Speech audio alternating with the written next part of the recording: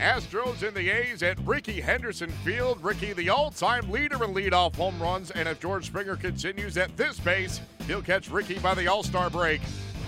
That ball hit well to left, and it is out of here, way out of here. Look where that ball went.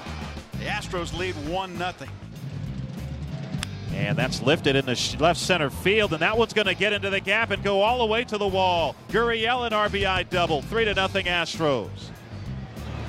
Right back up the middle. This could score 2 more. And the Astros extend their lead to 5-0. Here's Jacob Brugman, 25-year-old center fielder. Bregman plays in here, and that one hit right out. A leaping Correa and over. And the A's are within a run here in the bottom of the 7th. And now it's Carlos Correa looking for his first hit tonight. That one up the middle. It'll get down for a hit.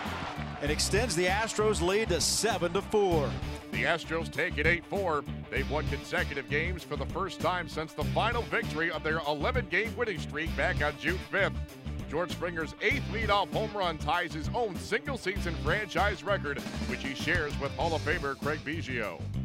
It seems rather hard to believe, but Tuesday's 8-4 win for the Astros gives them their first back-to-back wins since the final victory of their 11-game winning streak back on June 5th. Here is Houston skipper A.J. Hinch. Our at-bats were exceptional. Obviously Springer sets the tone with the big home run, and then we just continued to do some positive things against him and put up really good at-bats. It looked like as the game went on, he threw a few more breaking balls. He went primarily breaking ball. To our he held us back, and we didn't come through with a couple hits. We got a runner on almost every inning. We couldn't get 2.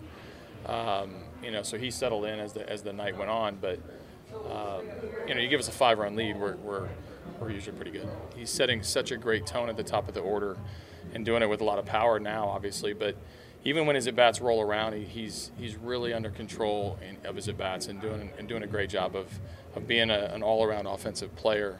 The first at bat of the game, you got to be ready. He's kind of must-see TV at the top of the order. He's not trying to hit home runs. I mean, he's just such a strong guy with incredible bat speed and bat-to-ball skills. So he's going to hit his fair share of homers. I mean, obviously he's putting them together often, and is doing everything he can to jumpstart our offense. And I think that's what I'm most impressed by is his continual consistency and trying to set a good tone. He wants to be a good leadoff hitter. He wants to get on base. He wants to do damage.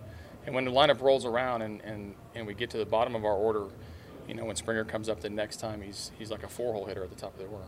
The Astros send Mike Fiers to the mound on Wednesday. He'll be opposed by Sean Manaea.